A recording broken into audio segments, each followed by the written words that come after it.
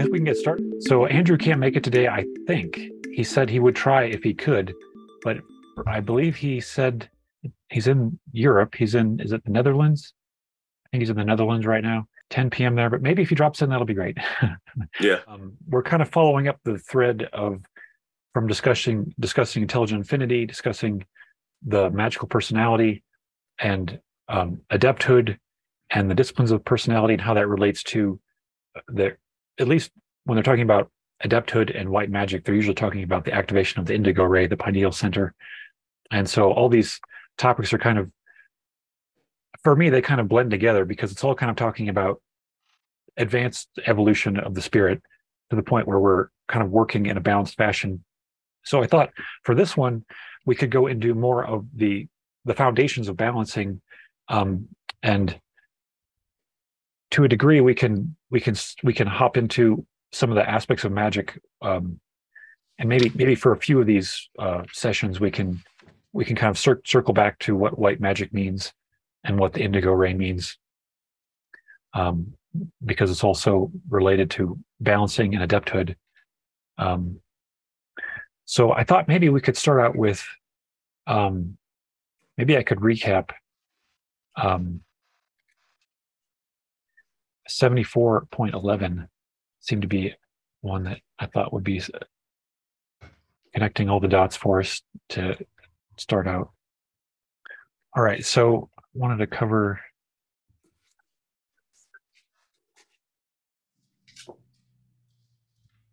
and 74.11, Don asked, what I'm trying to get at is how the disciplines affect the energy centers and the power, shall I say, of the white magician. Will you tell me how that works?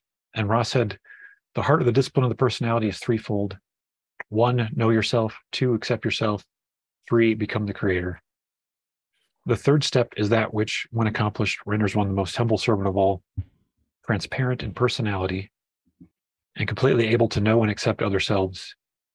In relation to the pursuit of the magical working, the continuing discipline of the personality involves the adept in knowing itself, accepting itself, and thus clearing the path towards the great indigo gateway to the creator. To become the creator is to become all that there is. There is then no personality in the sense with which the adept begins its learned teaching. As the consciousness of the indigo ray becomes more crystalline, more work may be done, more may be expressed from intelligent infinity. So it's interesting that this is kind of describing the third discipline of the personality, becoming the creator, is sort of integrating the indigo chakra, the indigo gateway to the creator. And this is a process of seeing the self as all that there is, and then giving up the old personality, the illusory husks, they call it at one point. And then as that consciousness becomes more crystalline, more work is done, more expressed from intelligent infinity, which is like the mind, the infinite mind working through us. Yeah, so you're like balancing the lower centers in order to allow more energy to flow through you. And then in the indigo ray, you can then contact intelligent energy, which then leads to the contact of intelligent infinity, at which point you basically can then know how to become the creator, and you lose your small self and become the actual self, it seems, from that point. Yep. And that the whole consciousness of the indigo ray becomes more crystalline just sounds to me like when you've practiced something, it becomes second nature, and as you balance yourself more and more and know yourself more and more, it just becomes second nature to just be like, oh yeah, I'm talking to myself. It's just, in the form of Mike and Nathan. And it just becomes that instinctual thought, as opposed to we are all one, come out of a place of love. It just is crystalline. It's just hardened within you. It's like an axiom truth of your being in this iteration, because it's always an axiom truth of your greater being, but now it's like an axiom truth of your individuated mind this go around. Yeah. That's where I think you can kind of become to act what they call spontaneous actions at that point. So once you've kind of crystallized that, you're then spontaneous, and spontaneous self there basically is then acting in love and towards highest good, basically, because you crystallize yourself. So you can act that way without having to really think about it, it seems. Right. One of the guys I like to watch, he always says, throw yourself to the wind and let the wind carry you.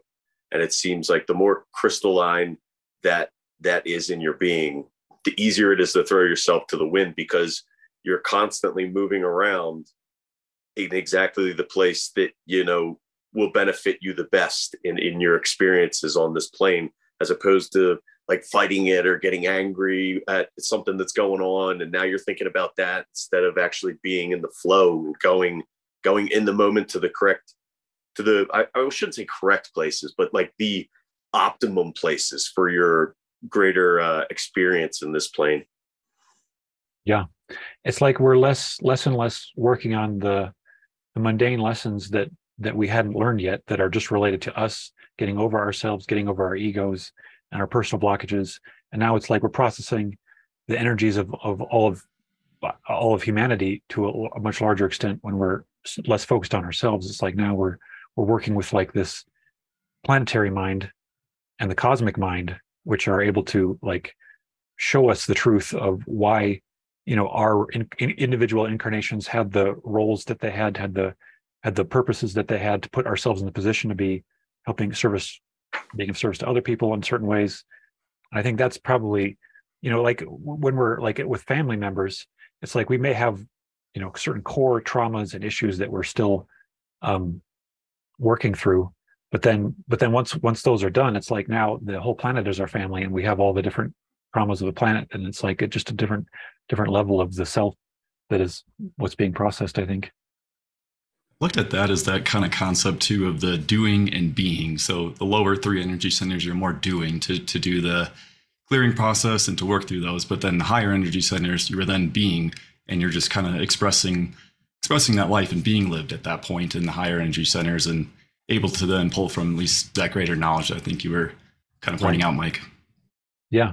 And it's like less about the specifics and more about the philosophy.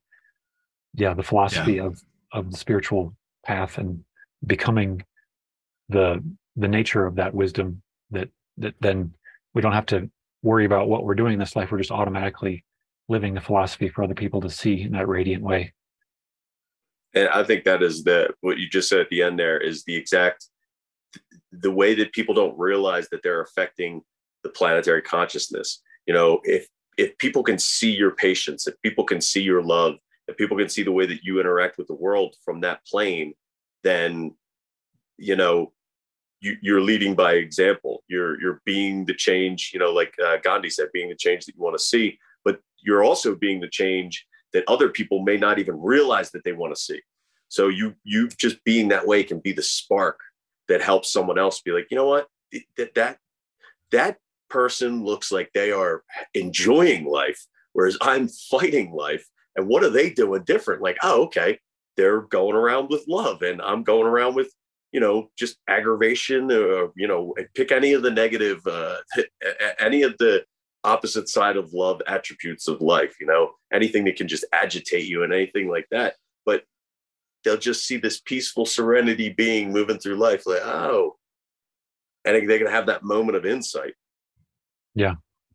I mean, I know I've had it with so many people in my life, and I could be in the middle of, a loving day, one thing trips me up, and then you see that loving person and you be like, okay, go back to that, go back to the lovingness, don't let any of this other stuff distract you.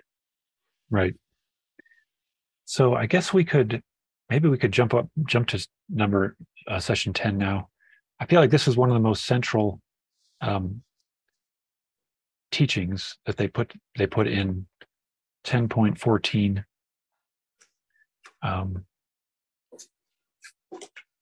where they asked, for general development of the reader of this book, could you state some of the practices or exercises to perform to produce an acceleration toward the law of one? And then with exercise 1, they just go straight to love.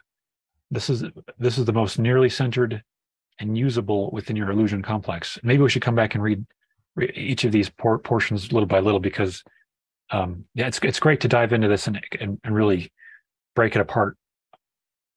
So they said, this exercise 1 is the moment contains love.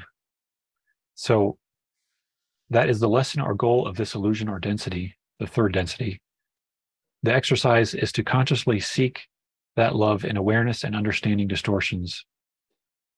The first attempt is the cornerstone. Upon this choosing rests the remainder of the life experience of an entity. The second seeking of love within the moment begins the addition. The third seeking powers the second, the fourth powering or doubling the third. As with the previous type of empowerment, I think they're talking about the calling, the exponential nature of the calling. There will be some loss of power due to flaws within the seeking and the distortion of insincerity. However, the conscious statement of self to self of the desire to seek love is so central in active will that, as before, the loss of power due to this friction is inconsequential. So go ahead. First, when he says that the first is the choosing, and then the second and the third is like this doubling, tripling, this exponential growth effect, and that speaks to the crystalline quote from before. At a certain point, it becomes second nature, and it's easier and easier and easier. And even though you're on this planet living in this thing, and other things can get in your way, it says that the friction is inconsequential because you're coming from that place where you've already confirmed with yourself that this is what I want to do, this is how I want to be. So the further you get down that path, the harder it is for something within this realm to shake you loose of it. Right. I read that as like intention is really what I take out of that the most. What you're intending, so what you have behind, what your initial intent is some of the most powerful. But then you can then strengthen that by the additional attempts there. But if you have that intention to find that love in the moment, any situations where you maybe aren't visualizing that or fall out of that, it's almost inconsequential is the way I see that as well too, from what Ra's saying, because you've already, as you're saying, crystallized or kind of instilled that in yourself with that strong intention. Yeah. And this seems like the two type of people, like a pessimist or an optimist. The moment contains love. Don't forget, there's always love. So anytime you might be choosing pessimism, don't forget, every moment contains love. You'll find if you look through the right lens at life, you will always find something to be happy about. And I'm also reminded of the transformation of the spirit archetype. They said when discussing that it's a matter of disciplining the consciousness with will and faith. So when you have the faith that seeking love is the path, and when you have the will to seek love, you have those two ingredients to continue to refine your consciousness. The more and more you're engaging in the will of basically seeking love and awareness and understanding distortions, and the faith that there's actually value to that, you'll keep on getting more and more out of it, I think. Yeah, that speaks to the doing as well. Right. Like a lot of people want to sit around and do a lot of the mental work, but the house doesn't get built unless you swing the hammer. Yeah. So let's dive into each of these words here, because this is such a powerful passage for me. So they say this is the most nearly centered and usable. What do you think they mean by centered? Core. The cornerstone. The foundation. That's how I read it. Like the most centered. You can get all the other stuff that's in the periphery, but if you get this, you're taking the right first step. Yeah. Yeah, the lessons are all kind of around love that we're learning, and this is kind of at the center. The center of the lesson is seeking love itself. Yeah.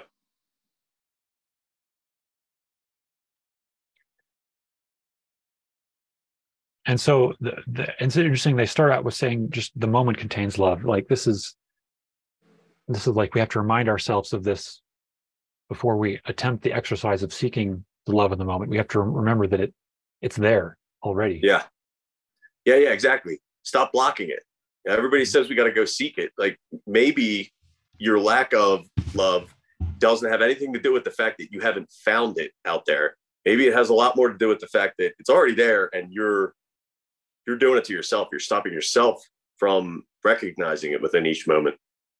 And this to me also speaks of the reason that they called love the second distortion, because it's like if everything in the universe, all of the intelligent energy manifests as all of matter and energy, if that all came because of love, and then it's impossible for the moment in which we're experiencing the universal energies for that not to be based in love, for that not to be coming from love. So I think that's the logic of the philosophy. I think that this moment is founded upon love, and certainly it contains love. If we don't see that love yet, we know it's containing love. Another way I thought of that is maybe they're talking about the potential. The potential of love is contained because they talked about going into the grocery store as an analogy of the way we're choosing our catalysts and our experiences. We can pick our experiences basically from a shelf of potentials, and one of those potentials is always the highest and best, understanding of light and love. So those are two different ways. I wondered if that's what they mean. I looked at it as the way you were kind of initially describing there. So you think of love as the creative principle, as what is behind everything. Then, like you're saying, it cannot not be in every moment, basically. So it's part of it, whether you realize it or not. Yeah. It's like if you had the coin and each moment was a coin. The coin is love. The head side is full love, and the tail side is you're looking at it with the absolute least amount of love that you can look at it at, but it's still the coin. The coin is still love. So you know what I mean? Like it's that whole law of polarity where it's all the coin. Just what side of the coin are you looking at? What angle are you looking at it from? Yeah. I had an experience that I think I shared a long time ago that I was thinking about this passage, and we were driving on a road trip with my wife Elizabeth, and we had her dog Baxter, our dog, in the back seat, and Baxter was farting, and I was like, oh man, where's the love in this stench? I was like, oh well, the love is the stench is reminding us of Baxter and our love for him, and so clearly, if you just trace back the distortions, if you just trace it back in the mind, where is it coming from? It's always coming from love on some level. We chose to have this experience out of love, and there's always like the root of every experience has the lessons or the nature of love kind of written into it.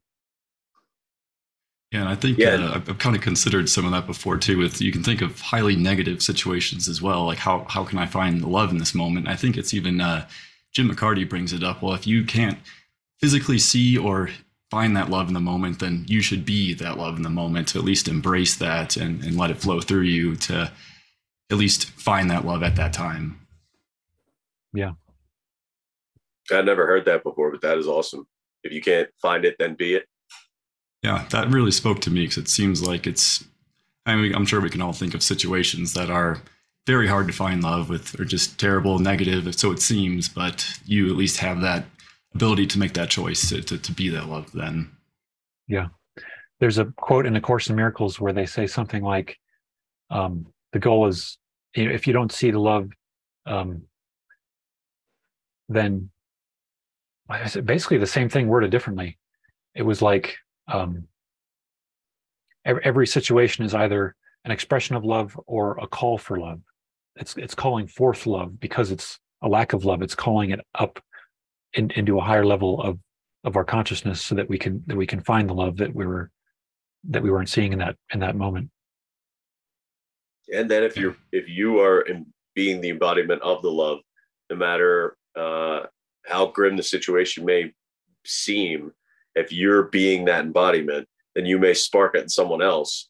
And you know, there's always people within a room that can light that room just intensely with their personality. And if that person was in a state of lack of love, and you brought the love into the room, and then that person was like, oh, right, yes.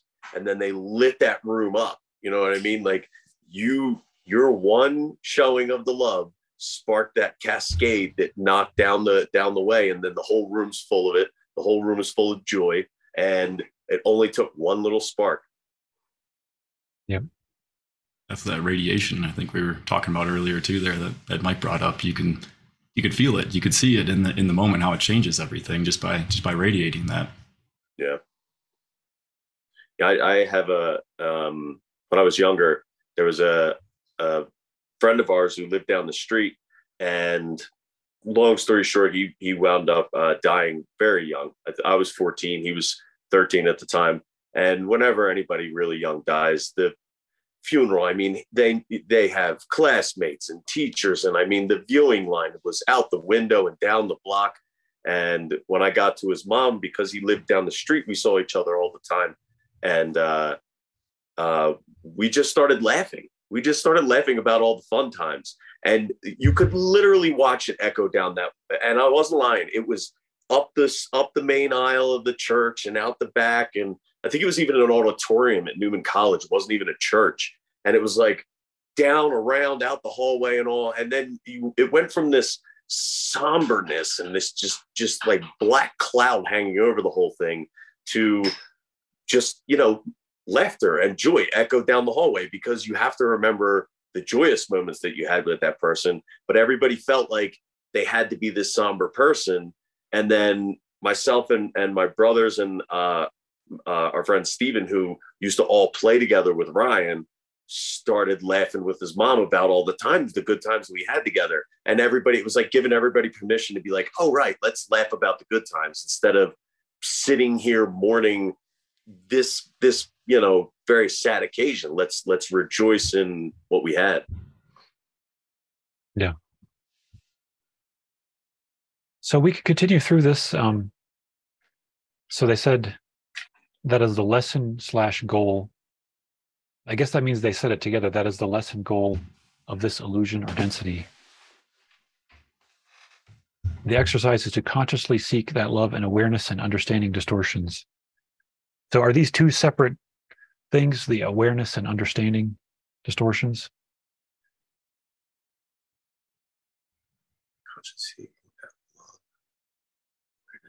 That's a good question. I don't know. So I guess you could say that understanding love is like what we're giving a name to it. We're saying this is the second distortion of the universal creation, that we understand that this is how things work. They work out of the heart of the infinite creator manifesting in all these different situations for some positive benefit for all of us. That maybe that's the understanding distortion in the awareness. Maybe that has more to do with the heart. Maybe the actual feeling of the opening of love within us. I don't know. Okay, that would make sense, because I was almost thinking consciousness for an equivalent to like awareness. So thinking love in consciousness, and then you're understanding the distortions that you experience. But yeah, I kind of like where you're going with that. Oh yeah, this is interesting that they don't say awareness distortions and understanding distortions. They say awareness and understanding distortions. Hadn't thought about that.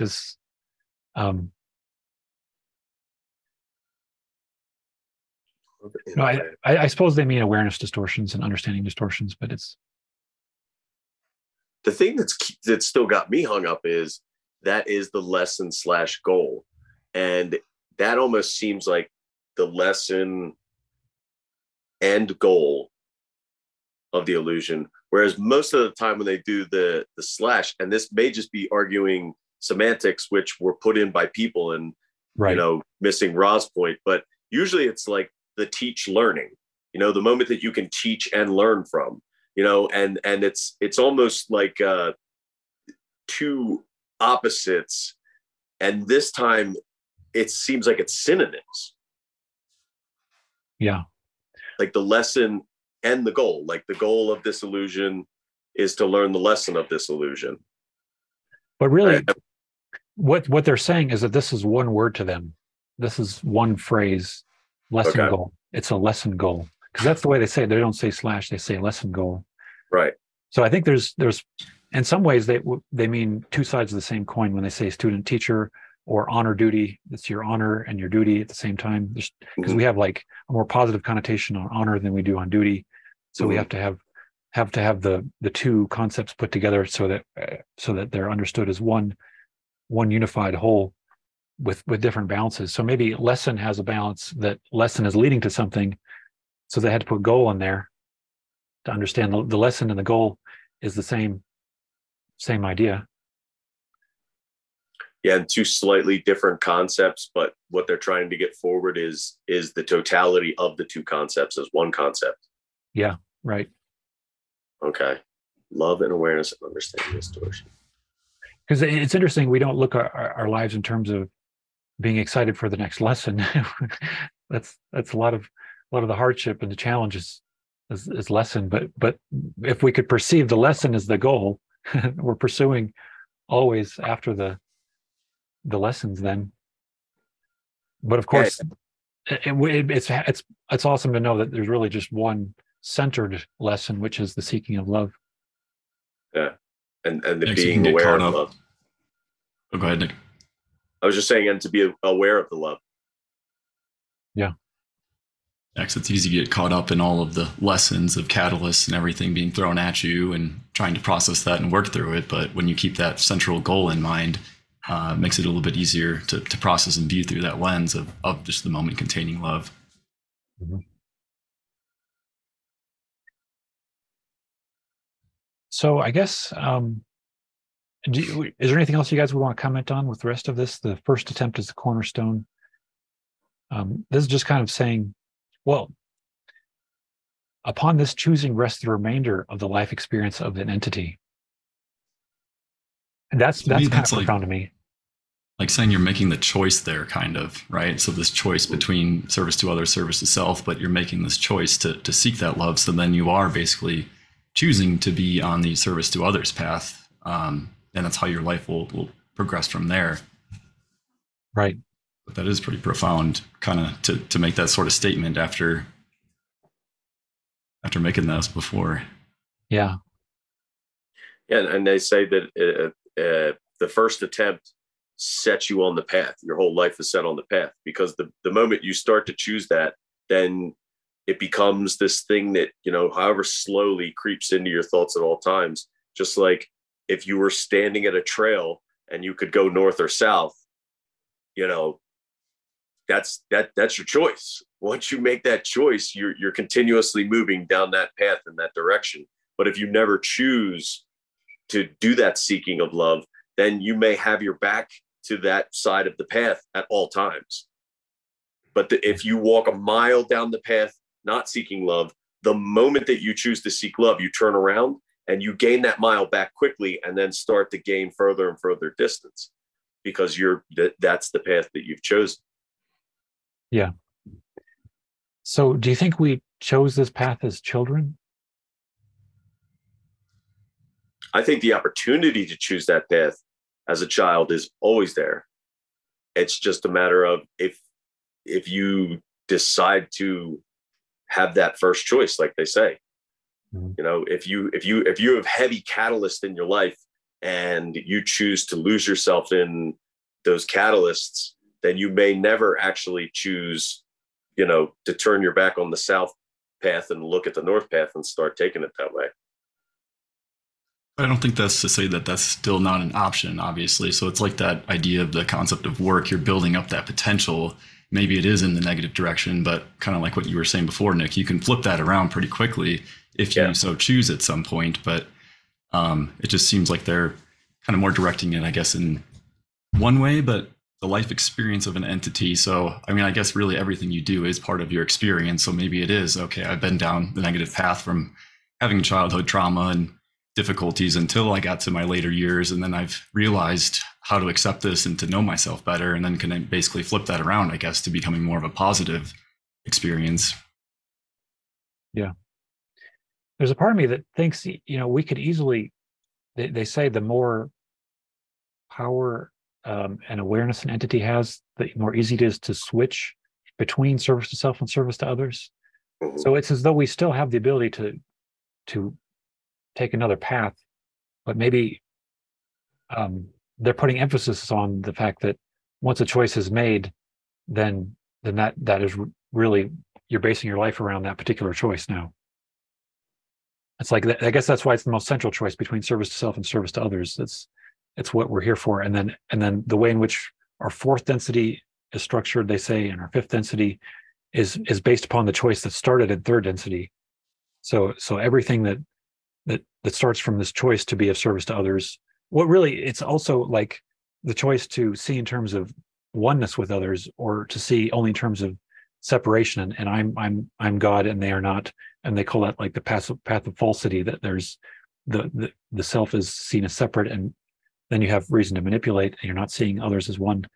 So that the choice of sight, really, to see the oneness, might be why it's so hard to go back once you've seen. Well, I guess once you've strongly chosen, I guess you're not going back anymore.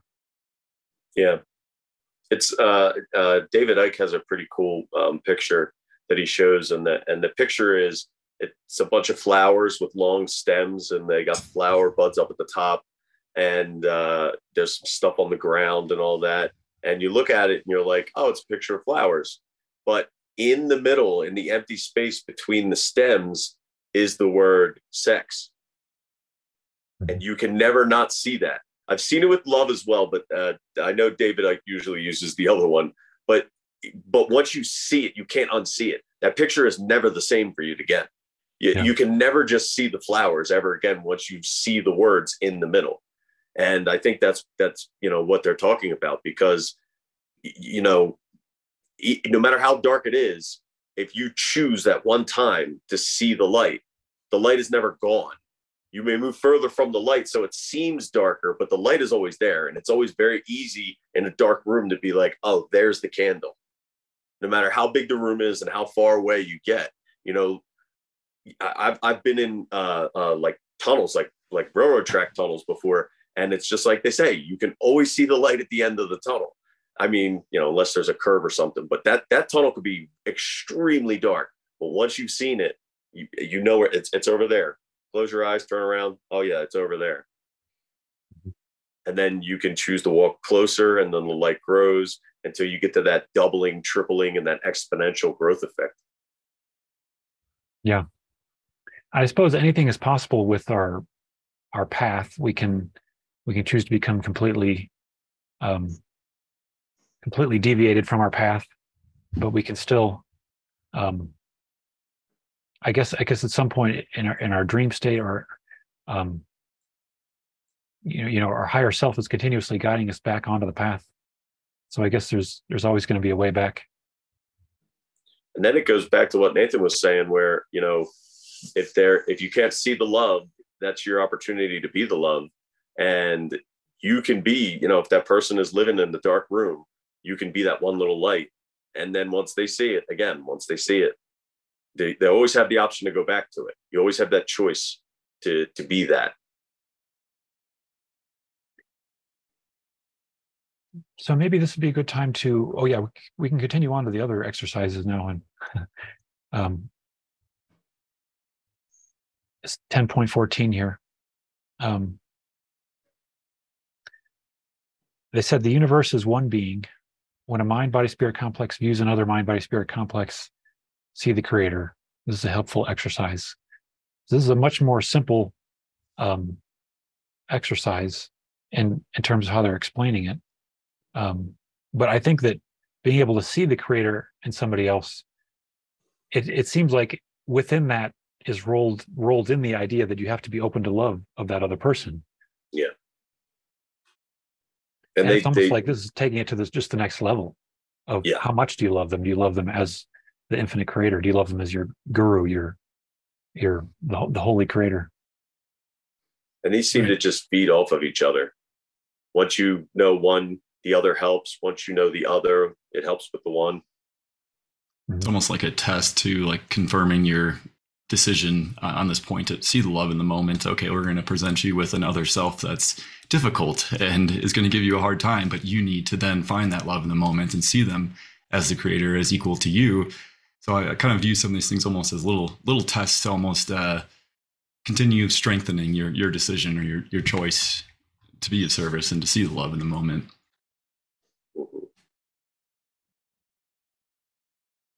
And then gaze within a mirror and see the creator.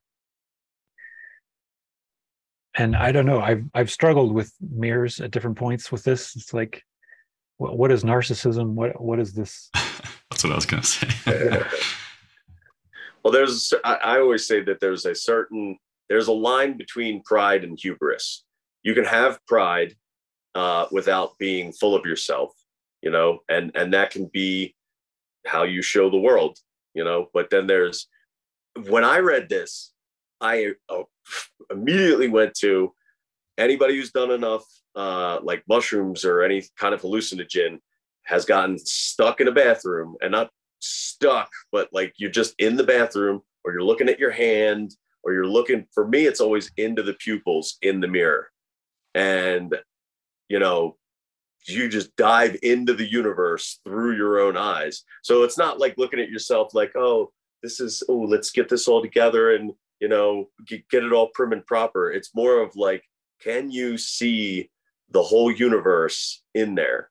And do you like what you see? Have you been a good example of the universe? And then you look into your soul and can see it and analyze it. Yeah. And when you see something other than the creator, other than the universe, what is that you haven't worked through yet, basically? Yeah. Yeah. Especially people that don't have enough love for themselves, because at the one end of the spectrum, you have hubris, and there's examples of that all over the world. It's easy to see that kind of stuff. What's a little bit harder to see is that person that needs help seeing the love for themselves.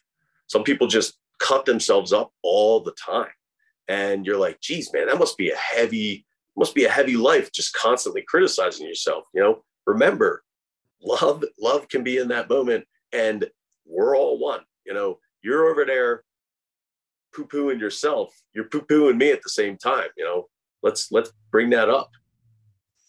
I think that ties in with I think they brought up about Carla having difficulties with unworthiness, which again is an indigo ray sort of condition as well too. But then if you can accept yourself and be able to look at yourself in the mirror and understand that you are worthy and that you are just as equally the creator, then you're strengthening also the indigo ray at that point too. Yeah. Yeah, I feel like there's been different layers for me with these concepts, worthiness and seeing the creator in myself and others. And it seems like there's really no upper limit to our perception of what that means. When we think of the word God, what does God mean to people in churches? What does God mean to people when they see God in one another? And I think that it's easy for it to just be a word. It's easy to say, yes, I'm calling you God, but it's harder for me to see that there's, the creator of other galaxies is like this principle, which is it taps into infinity, which is also contained inside of each of us. And it's like, that's accessible, that's real. And it's this powerful engine of love that's right there. And it's easy to think of yourself as finite, and like you said, to imagine the infinity within yourself is a lot harder. It's easy to look up into space and see just tons and tons of stars, and it just goes on forever. That's easy to do. To look inward and see that infiniteness, it's a lot harder.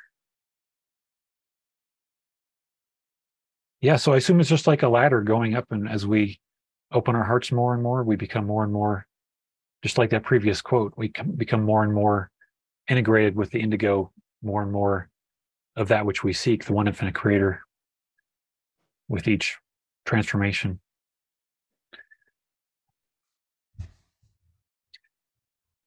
I just keep thinking of the crystalline quote where they were talking about it crystallizing, and you start with like the red energy center and your survival needs, and then you move up to the orange, and you're looking at like greater needs around you, and then you're looking at the social needs, and then like as you become hardened, crystalline, in these areas, it just is that much easier, like you're saying, climbing up the ladder, and to be be that love in the moment for any person around you as well as yourself.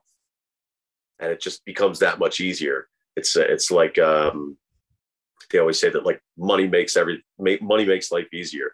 Well, money makes the first couple chakras easier because that's the kind of society that we live in. But then at a certain point, it's up to you to crystallize those other chakras. And some people can I keep saying harden, but that seems like such a bad word to like become like a rock, and not crystalline seems so much better because now you're just sturdy and the light can pass through a crystal. So I keep trying to correct myself with harden, but to make those chakras crystal means to make them stable and the light can still pass through. I think another word they use is regularized. Yeah. Yeah. And harmonizing and things like that. I mean, all these things mean to balance. And the more balance you can go through life with your thoughts as well as your actions, the better you and all of the things around you will become. Yeah, regularizing and crystallizing. Patterns of vibration. Yeah.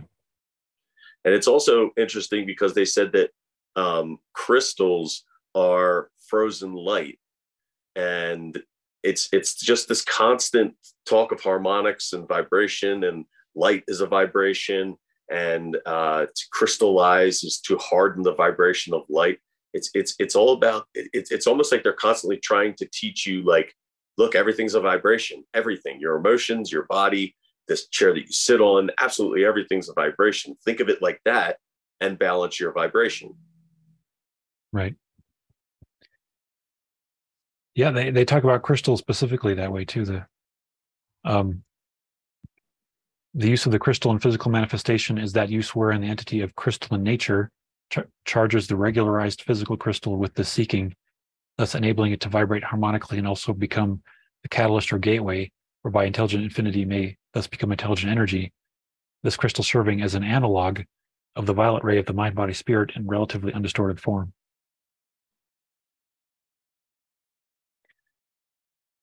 Yeah, so much there to that crystallizing thing.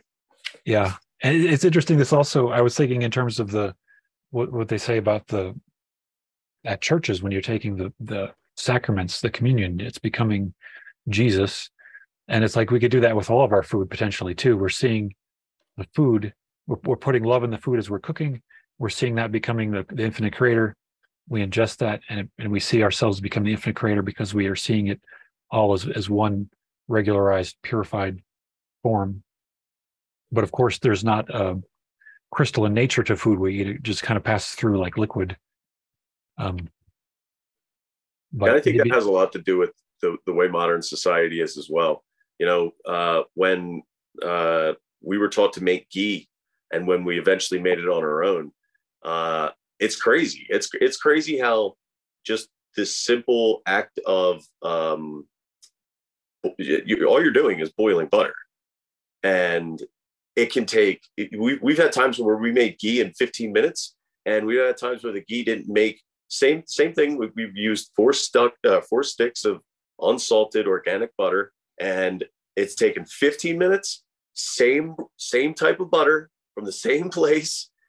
It's taken an hour and a half, and it all has to do with the energy. Energy in all the vibrations around you, where the planet is in the universe. But it also has a lot to do with you, the people you're with, the energy you're putting into it, and I think that has a lot to do with the whole church and the host and the Eucharist and all that as well. You could make all of your food vibrational nourishment that feeds you from the inside out, but unfortunately, a lot of people in this society, they eat their lunch at their desk, or they eat standing, or they eat while they're driving, and it's just kind of like a formality instead of a nourishing the vibration from within you.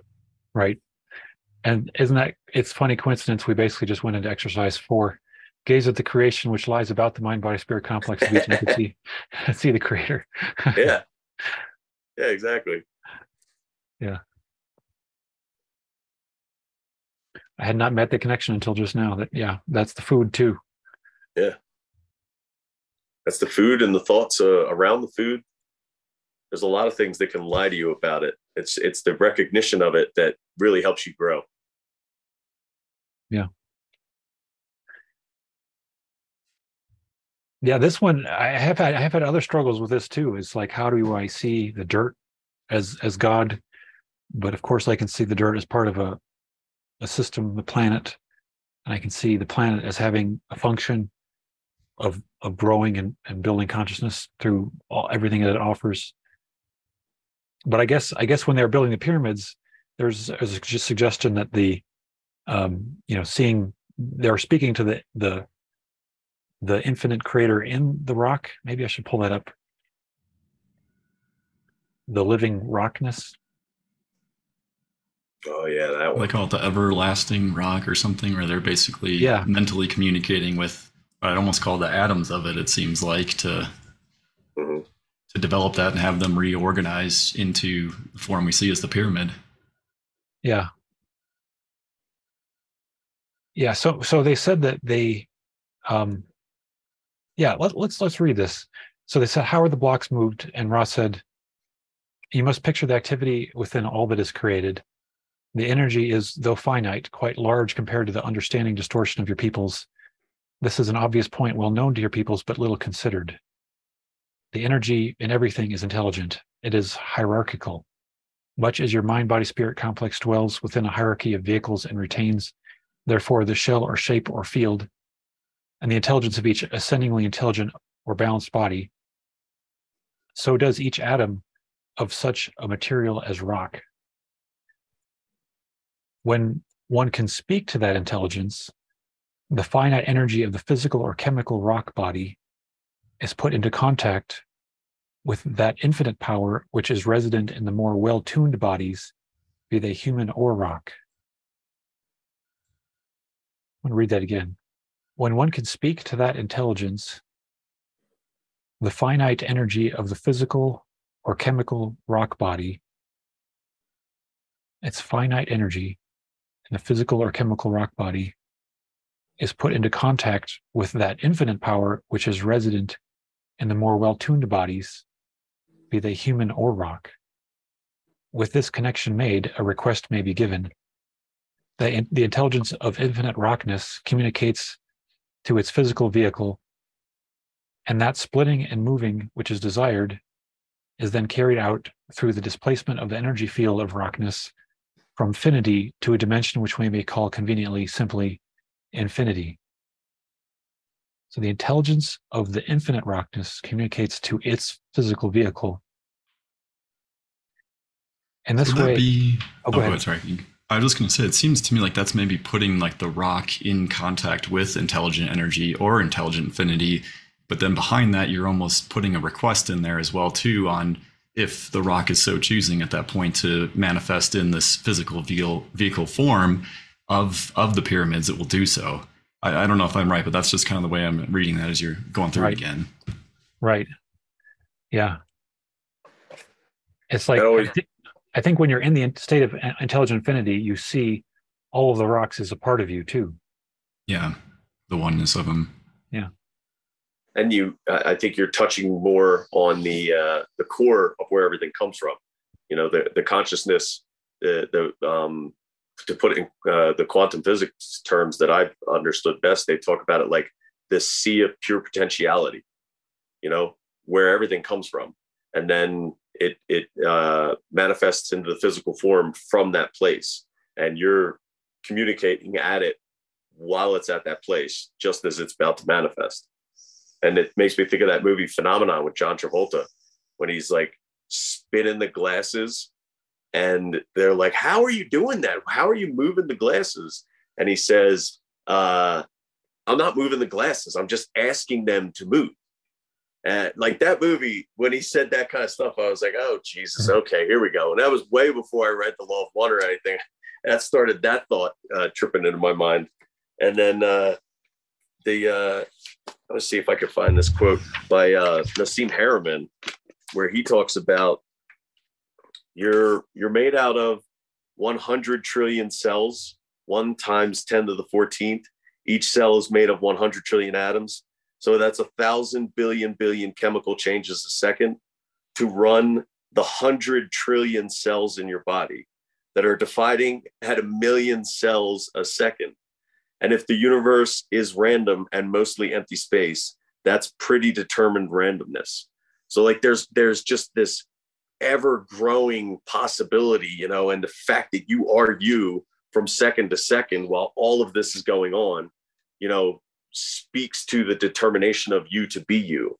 And then you can put that determination into the rock, because the rock has the same thing, you know, whether it's made out of granite or sandstone or whatever it is, it's still made out of a cell or an element, and that element is made out of, and it's just this infinitely growing. The smaller you look down till you get to that point where it is mind, and you can affect it with mind if you speak to it at that level.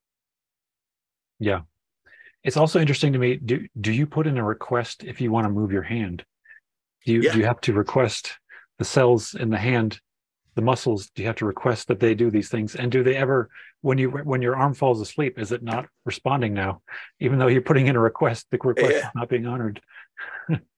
And when you're a baby, I was just home, and the girl across the street brought her little daughter over, and she was going bye, and I said bye, and she went, and then she started doing this, like she had to figure out, like, I can do that, you know, put it in the request, but is it actually doing what I asked? It is doing what I asked it to. If we could only do that with the rocks, we could build our own pyramids all over the place. Right. It's like the interaction with the roots of mind, your conscious mind requesting something of your unconscious to then be able to manifest basically through that form, it seems. But yeah, that is interesting to think. Yeah. Yeah, we're constantly manifesting ourself, you know, because just like Nassim Harriman said, it's insane that the 100 billion, trillion, billion cells in your body all get together and continue to get together to make the same you. You know, to think that you're unconsciously manifesting that all the time. If you actually put some conscious thought into that and some conscious, some intention behind it, you know, to go back to what Nathan was saying, put that intention there. What could we do? But, you know, everybody's just, it's like mindful living. Everybody's pulled in all these different directions by the, you know, the momentum of life and the momentum of society. If you were to actually just get a group of people to sit and put intent in one direction, how much could it sway all of the rest? Yeah. While you were saying that, I was thinking, I can't remember if I'm remembering this right, if this was in the material there, but having to do with the Atlanteans and them kind of perverting some of this power and basically giving conscious life to other entities, therefore they could create them through what I would imagine would be the similar kind of methodology here, but ended up being a perversion of the law of one and using it that way. But I don't know, Mike, do you remember that, or am I going on a limb here? Yeah, it's hard to remember what about Atlantis came from other things that I've read too. I know that's where I'm maybe getting a little mixed up. But they mentioned life forms. Yeah. Let me find where they mentioned that. They were able to create, I'll read this part. The Atlantean race was a very conglomerate social complex which began to form approximately 31,000 years in the past of your space-time continuum illusion. It was a slow-growing and very agrarian society until approximately 15,000 years ago. It reached quickly a high technological understanding which caused it to be able to use intelligent infinity in a less informative manner. We may add that they used intelligent energy as well, manipulating greatly the natural influxes of the indigo or pineal ray from divine or intelligent energy. Thus, they were able to create life forms. This they began to do instead of healing and perfecting their own mind-body-spirit complexes, turning their distortions towards what you may call the negative. Yeah, that's the one I was thinking. So you're kind of contacting intelligent infinity, intelligent energy, and almost making other creations consciously aware, I guess, or giving them consciousness from that point, which is right. A little mind-boggling. But does that happen when we make a baby? That's blowing my mind right now with my son. Am I my son still? I don't know. Yeah, but it seems like the Atlanteans got to that point where they they knew that all was one. They were able to consciously manipulate all matter around them because they had this truth in their mind. And then having the understanding and the ability to do these things, they then got lost in the physical. So they still had the ability to create from the unmanifest, but they weren't connecting it with the unmanifest. So it was just like they were just popping out all these things without actually remembering that they're, where they're pulling it from or why they're doing it or anything like that. They just had I was actually just talking to my dad about that. Like, society is becoming more of what the show is and less about the substance of the show. Like it's all entertainment value and no actual substance. And it seems like that's what they were doing. They were just, having fun with the physical world as opposed to using it as the catalyst it's supposed to be so that you can gain greater knowledge. Right. They weren't understanding the point of this was their own evolution. Yeah. They're entertaining themselves with creation for manipulative purposes, I guess. Yeah, it sounds like they started it sounds like they started having it and then they started doing it, like you said, to have the personal gain. Mm-hmm. So let's finish up the rockness quote now too. So they said the intelligence of the infinite rockness communicates to its physical vehicle, and that splitting and moving which is desired is then carried out through the displacement of the energy field of rockness from finity to a dimension which we may conveniently call simply infinity. In this way, that which is required is accomplished due to the cooperation of the infinite understanding of the Creator indwelling in the living rock. This is, of course, the mechanism by which many things are accomplished which are not subject to your present means of physical analysis of action at a distance. And then Don asked, then the rock was created by thought and place rather than moved from somewhere else. Is that correct? And Ross said, we built the everlasting rock. We built with everlasting rock, the Great Pyramid, as you call it. Other of the pyramids were built with stone moved from one place to another. So there's some emphasis on the idea everlasting rock is something that was not created from the quarries, not from the earth. And then what is everlasting rock? And Ross said, if you can understand the concept of thought forms, you will realize that the thought form is more regular in its distortion than the energy fields created by the materials in the rock, which has been created through thought form from thought to finite energy and beingness in your, shall we say, distorted reflection of the level of the thought form. I feel like this might be the secret to understanding what they mean by thought forms and so many other parts of the material too. But this is such a mind twister for me. Yeah, this is one of those ones where you read it 5 times over and maybe get the concept that they're putting forth in the first 5 words.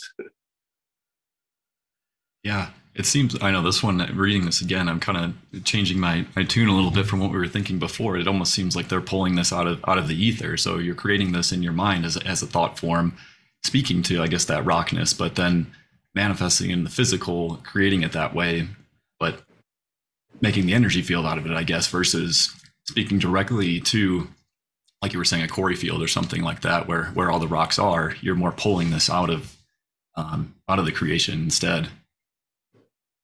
Yeah, if that makes sense. Yeah, it would almost be the difference between taking a granite mountain and forming square blocks, cutting them out of the mountain, as opposed to mixing cement, pouring cement, into a form, and taking the elemental and making it what you want, as opposed to taking the finished product and honing it into what you want. Yeah, that's the word I was thinking too, the elemental, initially when we were reading that as well. Yeah. And just for context for people, the word thought form, I did a search, they talk about 3 types of Bigfoot. 2 were discussed, the third is a thought form. So that's interesting that they don't say the other types are thought forms. It's that other type is a thought form. There are many thought form entities in your skies which are of a positive nature and are the projections of the Confederation.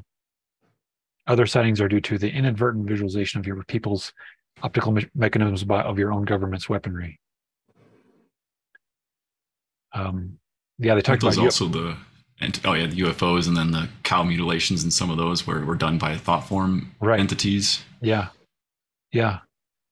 They talk about Confederation or Orion individuals living on Earth visible to us. There are no entities of either group walking among you at this time. However, the Crusaders of Orion use two types of entities to do their bidding, shall we say. The first type is a thought form, the second, a kind of robot. And they say the men in black are a kind of thought form entity, which have some beingness to their makeup. They have certain physical characteristics given them. However, their true vibrational nature is without third density vibrational characteristics, and therefore they're able to materialize and dematerialize when necessary. So does that mean that the pyramid blocks are also able to materialize and dematerialize when necessary too? Or is it because this one's an entity, a thought form entity, it kind of gives it that next level, I guess, of creative abilities? Maybe so. Yeah. But let's go back to this with that in mind here. I'm going to read this again. If you can understand the concept of thought forms, you will realize that the thought form is more regular. It's regularized. It's crystallized. It's more regular in its distortion than the energy fields created by the materials in the rock. So the thought form is more regular in its distortion than the energy fields created by the materials in the rock, which would be like the atoms, molecules, which has been created through thought form, from thought to finite energy and beingness, and your, shall we say, distorted reflection of the level of the thought form. So our distorted reflection of the level of the thought form seems to be our viewing it in the physical reality.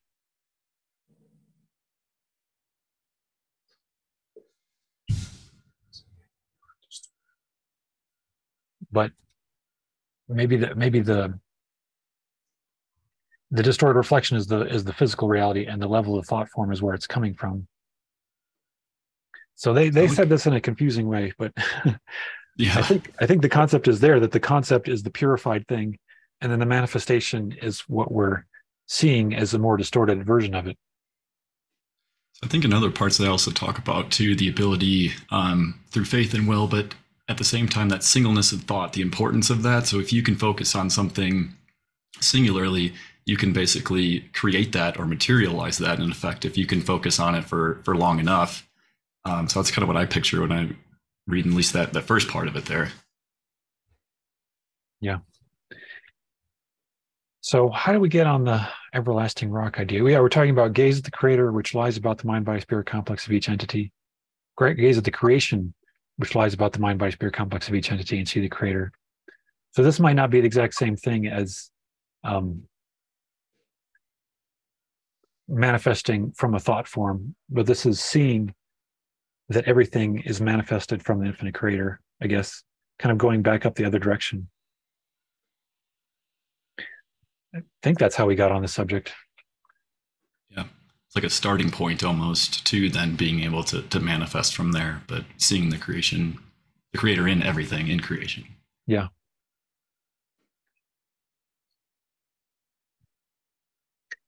And they said you gonna say something? Yeah, I think that the big thing that gets lost on a lot of people, and the way that I've been,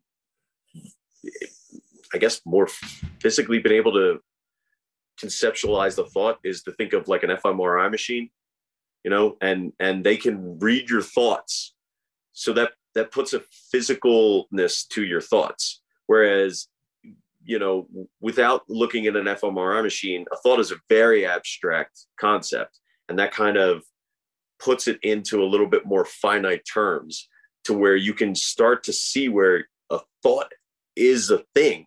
It's not just this, this abstractness that runs through your head. It can be measured. And if it can be measured by this highly sensitive device, then don't you think it could be measured by the universe around you? You know, like it's affecting the universe around you. And then they start talking about that rock, like that rock is a rock and it affects the world around it. Or you can think the rock into being. And the rock was made because sand was compacted and pressure was put on it, and like all these different things. The energy fields created by the materials. You know, the material was created through a physical process. Whereas if you create it and you initiate it with the thought process, it says if you understand the concept of thought forms, you will realize the thought form is more regular, more crystallized, or the way I think of that is it's more pure. If you think the rock into existence, like they said that they did, then it is that more pure rock. And that's when they get into studying the pyramids and saying that they were, what is the word? What is that D word? What the rocks were made out of. It's a very special kind of granite. Dolomite? Dolerite, maybe? It's the type of granite that the pyramids are made out of. And they said it has like a perfect crystalline balance. Yeah, Mike, go ahead, get it. I hear the keyboard going. I'm just seeing granite. Limestone? I thought that it was that the exterior of the was limestone. It was the less conductive one. The interior granite was a more conductive type of granite, because they said that basically the pyramid was like an electrical conductor, where it was wrapped in an insulator, but the inside was the copper. You know, the copper wire comes wrapped in plastic, but the copper is extremely conductive. And somebody, it may have been John Anthony West, may have been the Pyramid Code, but they were talking about how the pyramid, the rock, the interior rock was thus that it was extremely conductive, and it would be like way more sensitive to electrical impulses and fluctuations around it. And then it was wrapped in an insulator, and like that's what I'm getting from the two differences of the rocks. One can be carved, and it's subject to all the influences that made that rock. Whereas if they thought it into being, they could think the structural prism of the rock into this perfect conductive form, and then make the pyramid. Yeah. There's definitely layers to that were electrically insulating. I mean, everything is electric, you know, and again, it goes back to vibration. It's, you know, everything is vibration. And then is that vibration electrical vibration, nuclear vibration, visible light vibration, you know, sound vibration? You know, electricity is a big part of all of it, because it is like a root vibration. Yeah. At least, you know, in the experience that we're having here on this plane. Yeah. They said that the important thing for the King's Chamber position was that the entity to be healed had to be brought to an equilibrium. This involves temperature, barometric pressure, and the electrical charge atmosphere. The first two requirements are controlled by the system of chimneys, but they didn't say much about how the atmosphere was electrically charged in the pyramid. So I think what maybe Nick was kind of getting at, I see in 3.6, they start to talk a little bit about that granite and how it was contrived for crystalline properties and for the proper flow of your atmosphere via a type of what you would call chimney. It seems like that's kind of the prerequisite to that quote you were reading there, Mike. Yeah. Yeah, that one.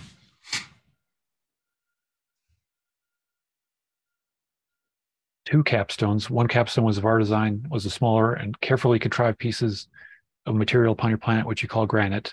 So it's contrived for crystalline properties and for proper flow of your atmosphere via a type of what you would call chimney. Yeah. I don't know if that directly relates to the electrical function, but when you're talking about flow of atmosphere, I guess that kind of is similar, I guess, in that sense. I forget why we got on this particular subject. Yeah, I was having just a trip in my mind about that one when we were reading about the that one right there. Yeah, 313. If you can understand the concept of thought forms, it's almost like you have to read this thing, meditate, read it, meditate, read it, meditate. Like you have to it's so almost convoluted because of the syntax of the way that we speak. But if you sit and you think about it, there's the truth of it comes to you. Yeah. It's possible it needs another comma or semicolon or something. Mm-hmm. But yeah. Maybe I'm not sure if we'll have time to get to it this time. I was thinking, Andrew just sent me a picture of him in the King's Chamber of the pyramid. So that was partly why I thought if Andrew's going to be on the call, we could talk about the pyramids a little bit more. But we can do more pyramid discussion next time too when he's on the call. Oh yeah, definitely. Dig into all that then. And he could give us the firsthand experience of all of it. Yeah.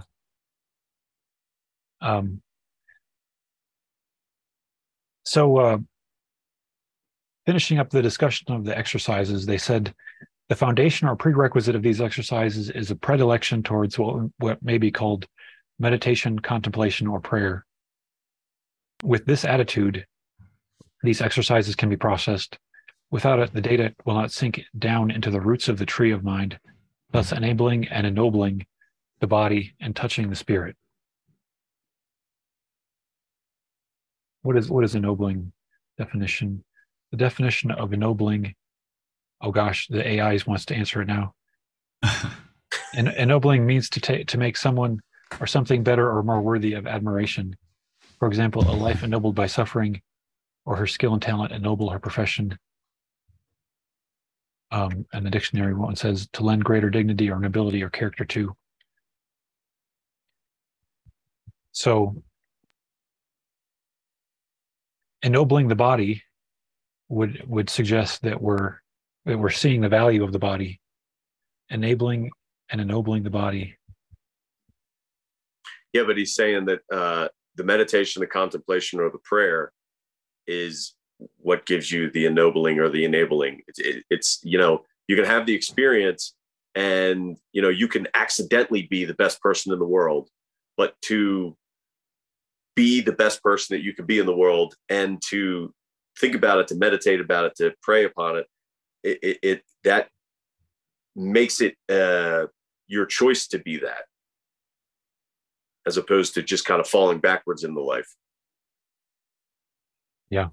Or like if you bought a guitar and you bought the guitar and it came tuned and you could play the guitar beautifully, but you couldn't tune a guitar, you'd have to constantly be given tuned guitars. Whereas if you sit and you meditate and you do the process of learning how to tune the guitar, you can always play beautiful music because you know how to tune it. I stubbed my toe this morning so that I could have that experience, so that I would know not to get mad at every little thing, as opposed to stubbing your toe and just not getting mad at it because you're just this footloose, fancy free kind of person. Again, going back to the intention, like Nathan was saying. Intention, and then kind of accepting it too. I almost tie this back to the know yourself, accept yourself. So you begin to accept that process as well. And that's really the way to distill the true lessons from it too, it seems like. But if it's just a passing temporary, whether emotion, feeling, something like that, it really won't do much for you unless you actually take the time to process it and learn from it. Yeah. And then that whole process and learning from is the meditation, the contemplation, and the prayer. And then the learning from it is the enabling and the ennobling of the body. Mm-hmm.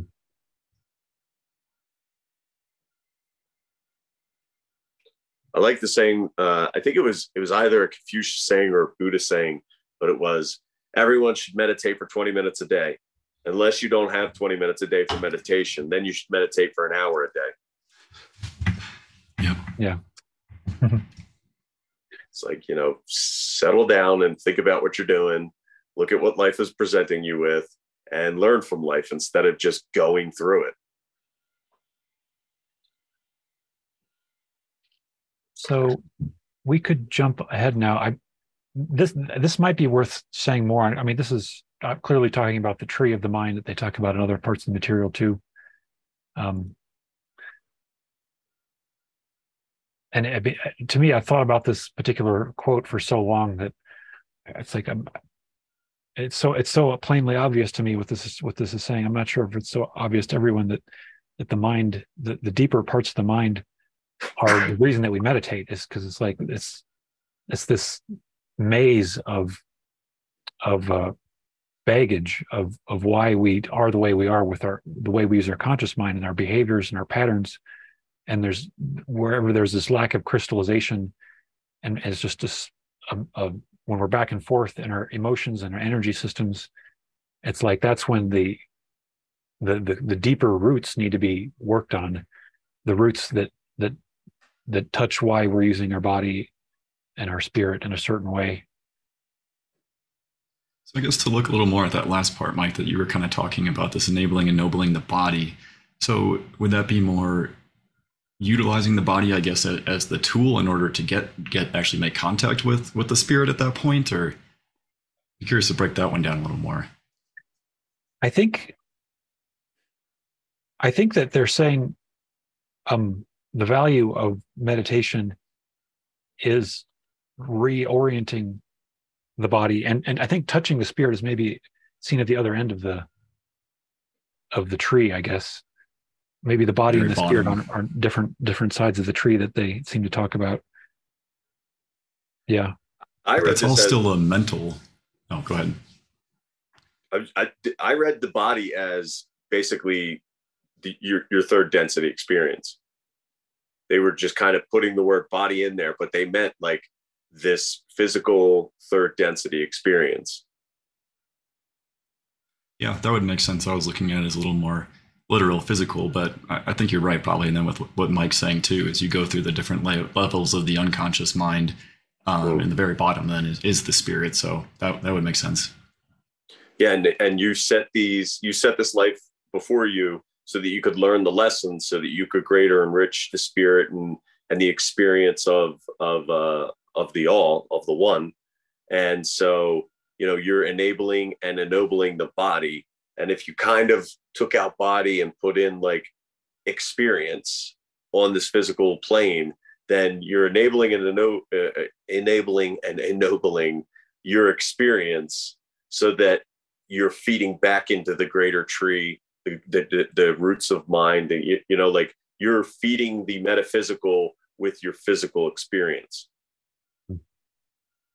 I will say that when I spend a lot of time meditating, usually it's like there's something in me that's kind of like jarred loose, and I see the potential of what could happen if I make certain actions in my business life, in my notes. If I run back to my computer and start typing in notes, like that's to me, it's like the inspiration that I'm getting in the meditation is causing my body to be seen in a new way, as look at what I can do now. This is going to be really great if I can get this done and serve people in this particular way. That's usually how that happens, how I interpret that. The body is now enabled and ennobled from the meditation, inspiring me to do these things. Yeah, that actually makes a lot of sense. I've had a lot of similar experiences that way too, quite frequently in the meditations there, but it almost seems like you're pulling something back from the unconscious lower levels of the roots of mind to then be able to use and to be of service, I guess, in our current third density illusion here. Right. Yeah. Yeah, it's like we're wandering aimlessly until we have the enabling and ennobling. Yeah. And then if you think of like the butterfly effect, every decision second to second, it can echo into eternity and have these just great vast effects later down the line. And that's that quiet moment to sit. If you're experiencing life now from moment to moment to moment in this space time, when you meditate, you go into time space.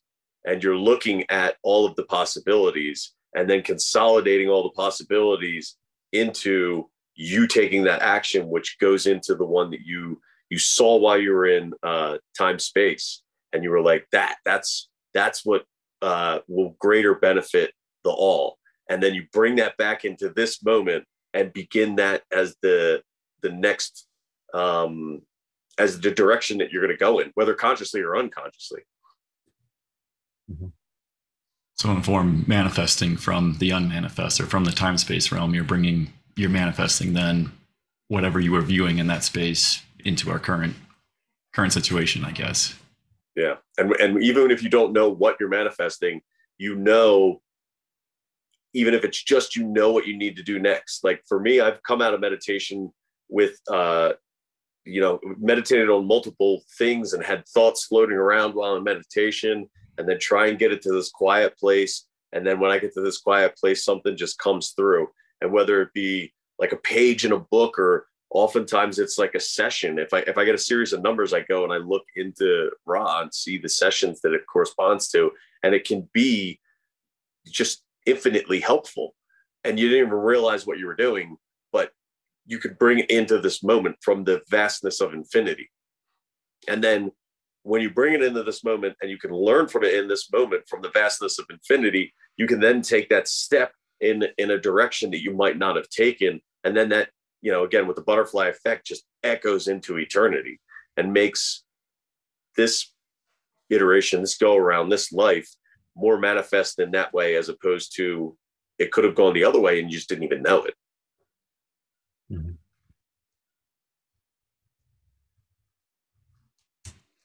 So I had kind of a plan for this that is kind of, and I knew this was worthy of 90 minutes. We just spent a lot of time on 10.14 here, and I felt like I was being called to bring up 18.5. I feel like this is appropriate to balance out the discussion. And I think this will lead into other things too. On session 18.5, the question was from Jim: much of the mystic tradition of seeking on earth holds the belief that the individual self must be erased or obliterated, and the material world ignored for an entity to reach nirvana, as it's called, or enlightenment. What is the proper role of the individual self and its worldly activities in aiding an entity to grow more into the law of one? And Ross said the proper role of the entity is, in this density, to experience all things desired, to then analyze, understand, and accept these experiences, distilling from them the love light within them. Nothing shall be overcome. That which is not needed falls away. The orientation develops due to analysis of desire. These desires become more and more distorted towards conscious application of love light as the entity furnishes itself with distilled experience. We have found it to be inappropriate in the extreme to encourage the overcoming of any desires, except to suggest the imagination rather than carrying out in the physical plane, as you call it, of those desires not consonant with the law of one, those that would be infringing on free will, this preserving the primal distortion of free will. The reason it is unwise to overcome is that overcoming is an unbalanced action, creating difficulties in balancing the time-space continuum. Overcoming thus creates the further environment for holding on to that which apparently has been overcome.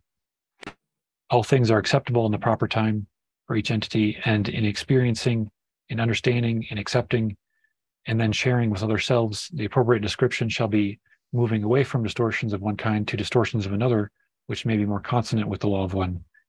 It is, shall we say, a shortcut to simply ignore or overcome any desire. It must instead be understood and accepted.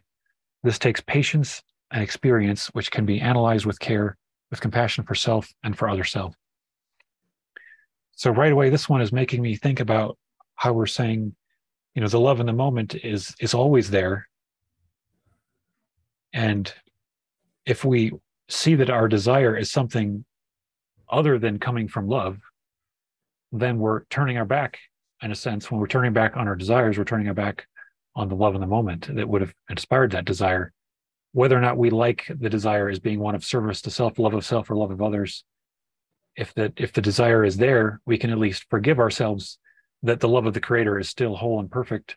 We can accept that there's value in having all the experiences that we've come here for, to analyze, understand them, and accept them. And then this is so much of this, just basically what they talk about with the chakra system is just processing the energy of the lower chakras. Seems to be the primary purpose for all this. Analyzing. Go ahead. I would say it seems to tie in also with what you guys were talking about last week with the adept there, that this is somewhat of the goal or the workings that the adept actually uses to a certain extent is to distill and to analyze these desires, catalysts, different things, but then to make something out of it and actually view that as an opportunity to further know yourself and accept yourself in different ways to be leading towards, I guess, more of that indigo ray or becoming the creator from that point. Right. Yeah. The distortion of unworthiness seems to be related to questioning one's desires as being unworthy. Yeah. And so what they're getting at there too is it seems like if you attempt to overcome some of these desires in this case, it almost further distorts or further blocks the various energy center that ties to and relates to. So you may have, well, in this case, overcome some sort of issue or problem you're having, but it's likely that it'll come back to bite you at some point, or will come back up in your life if you haven't actually broken that up and distilled the lessons from that particular desire or issue there. Right. This reminds me of in rebirthing, they always talk about how you don't say that you healed the trauma or that you moved past the trauma. You don't use these kinds of words because these kinds of words say that it is still a trauma and that you've almost like put a callus around it and it's still there, but it's still there and it's form that was traumatic in the first place. It's just you're okay with it now, as opposed to what they say you should say is you should say that you integrated it. You integrated the trauma. You found out why the trauma was there, how it affected the rest of your life, and how looking back and contemplating it, trying to figure it out, can therefore lead into greater fruitfulness in the rest of your life, as opposed to just having this hard, callous thing that you're just like, okay, been there, done that. And then you go and may repeat it over and over and over again. If you integrate it into your life, you accept that it was a part, you accept that it was something, and you see what it was there for, and then you learn, and then you move on with your life as it's still a very significant part of your life, but it's not charged in a way that, can hurt you. It's charged in a way that you can learn and gain from it. You can use it to your advantage. Right. I think that also the trauma could, in that sense, be represented by the matrix of the spirit, the archetypal darkness.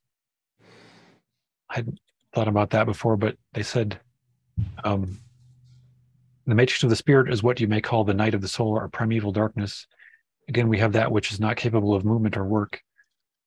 So the trauma itself is not helpful to cause work, but the potential power of this extremely receptive matrix is such that the potentiator may be seen as lightning. In your archetypical system called the tarot, this has been refined to the concept complex of the lightning struck tower. However, the original potentiator was that in its sudden and fiery form, that is the lightning itself. So it feels like working through our traumas is the equivalent of like lightning striking into our lives, spiritually speaking. It's like seeing the light in the darkness just burst forth from seeing how that was used for our evolution.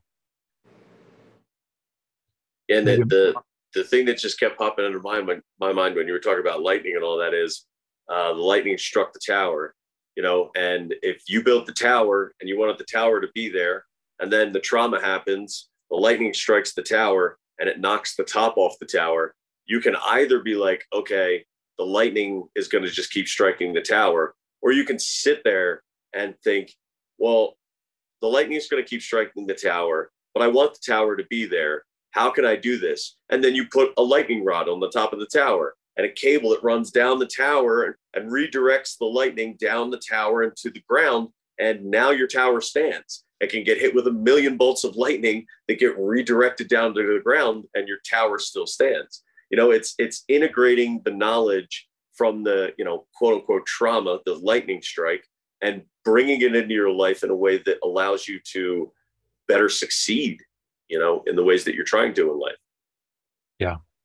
Well, they inevitably say the significator aspect is the sun. So it's like we're becoming the lightning in some sense, that light is truly the truest nature that we hadn't hadn't recognized when we were focused on the darkness aspect of the archetype.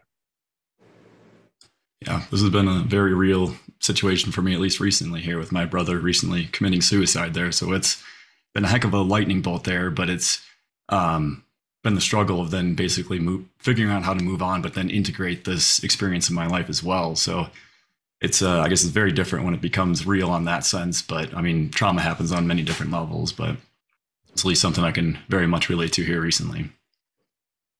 And you may, 10 years down the line, talk to somebody and they may, in confidence talk to you about thoughts that they're having, and you may be able to bring this life experience to them. And, that person lives for another 30, 40 years and affects millions of people in a positive way, but they were going to stop it at that moment.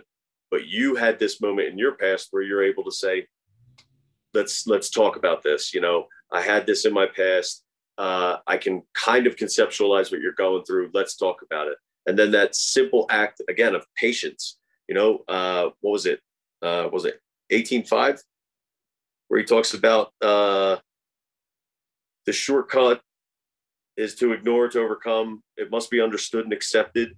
This takes patience and experience. If you have this in your life and then somebody comes to you and all they need is a little patience from someone else, you may have that other level of patience because of your life experiences that the 40 other people they talked to during that day didn't have, because they didn't have that in their life. But you're saying, no, I understand where this can go. I've been on the receiving end of when this person doesn't get the patience, and then be there and be the patience for that person.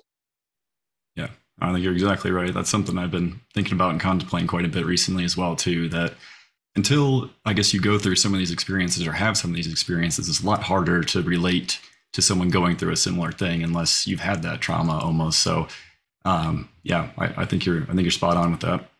Mm-hmm. Yeah, and you're doing the work to be a strong enough person to, unfortunately take on that thing that could be seen as such a negative thing in your life and bring it into your life, contemplate it, meditate on it, and think about how it can help you and all of the people around you, so that when that moment comes up, you're like Yosemite Sam with a quick draw going on. You got it, and you're ready to throw it out there to the rest of the world. Yep. Yeah. I'll try and at least think of another quick drawer. I was gonna go like Doc Holliday, I was thinking of another quick drawer, but Yosemite Sam just popped into mind. I don't know. She's laughing at me because I use Yosemite Sam. Hey, bring a little lighthearted humor into this. That's good. Exactly. Yeah, I can think of one for my own life where I have driven back and forth to the East Coast so many times in the tornado season and like the really bad storm season that probably the second or third time I drove in between down Route 70 with two clouds forming on either side. One touched down on the one side and one was getting ready to touch down on the other side. And then I was like, never again am I making this drive without first learning about these severe weather patterns. And just yesterday, we got caught in yet another severe weather pattern. And I knew like that over there to the left looks really bad. And it looks like it's pushing towards Route 70. So let's keep our foot in it, get on the other side of these clouds, and then we could slow down and take a breath. But, all the experiences can be used later in life. If you sit there and you don't just, oh my God, I almost got blown away by a tornado. I'm never doing that drive again. Absolutely not. Then I wouldn't get to go back and see my friends and my family. And you could be paralyzed by it, or you can use it to empower yourself and the others around you. Well, the other side of that too is that it'll continue to keep happening until you actually do that work and distill that process, right? The catalyst will continue until you take that lesson from it, basically. And I know that's another part in there where Rod talks about. So it's more food for thought, I guess, at least with some of those type of experiences. Yeah. 2x4 to the head, or however they say it too. Yeah. And so it brings comfort to me that there's no experience that is not worthy of being accepted, analyzed, understood with love and light, potentially distilled from those experiences. Yeah, and we're constantly coming up with again. It's easy to see the narcissistic person. It's less easy to see the person who doesn't give themselves enough love. It's easy to see the negative things and contemplate them and like, why did that happen? Oh my God. But it's a little harder to have goodness come into your life and sit there and think about it. You know, like someone shows you an unbridled amount of love and that raises your spirits and you think to yourself, you know, why? How did they do that? And then you can learn from the good things as well and bring that into the rest of your life. It doesn't always have to be this I touched the burner and it was hot and now I tell people that the burners are hot, you know? Right. And so from every experience, each experience will need to be, this was session 49.6. This just reminded me of what we were reading. It said each experience will need to be observed, experienced, balanced, accepted, and seated within the individual. So it's actually like there's a location, there's a seating for every one of our traumas, every one of our breakthroughs has a location in our energy systems. As the entity grows in self-acceptance and awareness of catalyst, the location of the comfortable seating of these experiences will rise to the new true color entity.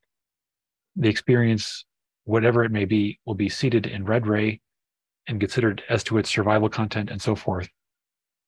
Each experience will be sequentially understood by the growing and seeking mind-body-spirit complex in terms of survival, which is obviously, to some degree, I think that's when people are getting into suicide, they're having the breakdown of the survival concept. Initially understood in terms of survival, then in terms of personal identity, then in terms of social relations, then in terms of universal love, then in terms of how the experience may beget free communication, then in terms of how the experience may be linked to universal energies, and finally in terms of the sacramental nature of each experience. Yeah, and that to me speaks of the where they say these experiences will rise to the new true color. You know, it comes into you in terms of survival, and then once you can see the lesson you need to learn there, you know, red ray. Okay, now it goes to the next true color, orange ray, and personal identity. And then once you can, you know, again, I'm going to go back to the crystallizing, like the seeding, the crystallizing. It's the getting that energy center to be okay with that experience and learn from it, and then move to the next energy center, and then to the next energy center, and then to find how each experience throughout your life can help crystallize or seat the experience till it gets you to that point of learning from one energy center to the next and then all the way up.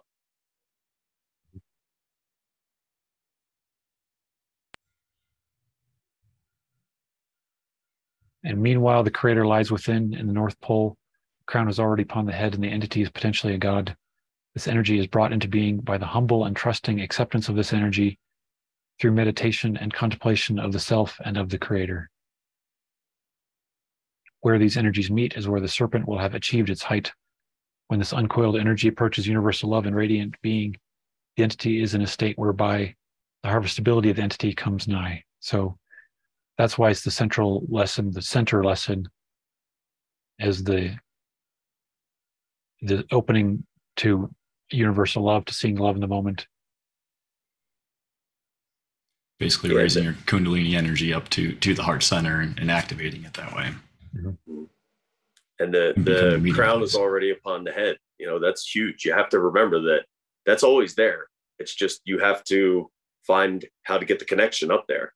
You know, it's like your electrical socket is constantly, if it's wired correctly, it's constantly ready to give you energy, you know, and then you just have to plug the device in and then you'll get to use the device. Well, this device is your life. This device is your experience. You know, the potential is always there. It's just you have to make the connection in order to utilize the device, your body, your life, your experience. And that after we die, the normal procedure, given harmonious passage from yellow ray bodily manifestation, is for the mind-body-spirit complex to rest in the etheric or indigo body. until such time as the entity begins its preparation for experience in an incarnated place, which has a manifestation formed by the etheric energy molding into activation and manifestation. So I guess the violet ray is considered the crown, and I think they said the violet ray is activated at the time of harvest when they talked about the violet body. Yeah, because outside of that, the violet ray is then just basically a readout, right, of your current state. There's not much you can really do from that point to unblock it or block it. It's giving a readout of where you are in your advancement through the energy centers. Right. In harvest, the entity will transfer its indigo body into violet ray manifestation after the person dies. This is for the purpose of gauging the harvestability of the entity. After this anomalous activity has been carefully completed, the entity will move into indigo body again and be placed in the correct true color locus in space-time, and time-space, at which time the healings and learned teachings necessary shall be completed and further incarnation needs determined.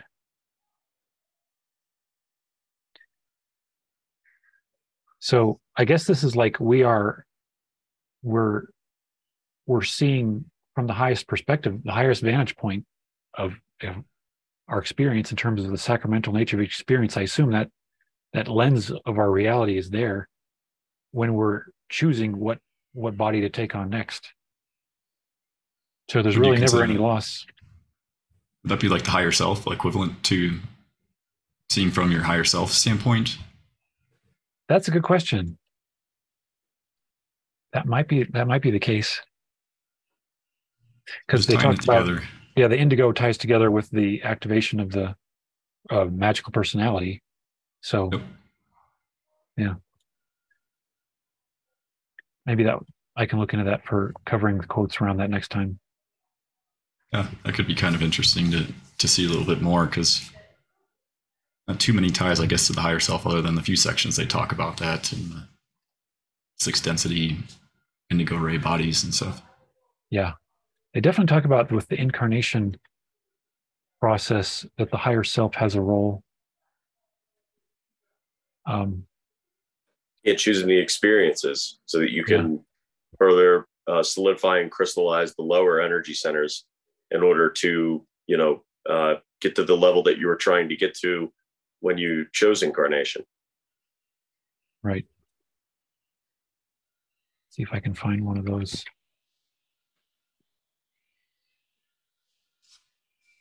And that's, again, going back to the thing we were saying earlier, the potential to recognize the love is always there, but you don't necessarily always recognize it. The potential is always there to learn certain lessons. It's just, you have to, contemplate, meditate. You have to start to recognize the lessons. Otherwise the lessons just come and go like ships passing in the night. You're never going to know what happened unless you sit and think about it. Yeah. You need to put in the work. Mm-hmm. Yeah. Intention, again, seems to be the theme of the talk today. That's what really stood out to me from that 1014 and a number of those quotes as well, too, where it just seems like it all kind of ties to the intention and what you were wanting to accomplish from that point, too. And having that positive intent the whole time will really make everything into more of a positive experience in the end, it seems. But from that doubling effect standpoint, too. Mm-hmm. One thing I used to wonder if this was like within a certain time frame, like if we have an intention for love that's a minute removed from the first intention for love, is that exponentially more than if we're waiting a day, we feel no love? But I feel like this is maybe talking about it in a different way, where it's not about time, it's about intentions that are building on each other. And it doesn't matter how long it takes. If you continue to build your intentions to be of service and love, then you keep on growing in that same way. That's an interesting point, though, because then you almost wonder back to the original quote there where they say that due to insincerities, it won't really degrade, I guess, that power as much. So if you are thinking more along the lines of the moment contains love and positively kind of building on that, maybe there is a day where you don't think about that at all, but you don't really lose any sort of, I guess, buildup in this case on the power you gain from understanding that the moment contains love. But yeah, putting it into time makes it a little different. Yeah. I guess I wonder if there's also some similarities with what they said about the banishing ritual exercise being done in the same room, having a cumulative effect too. Because I wonder if love itself, when they say love is the, actually we should pull up that quote now. Um, at 55.22, they said,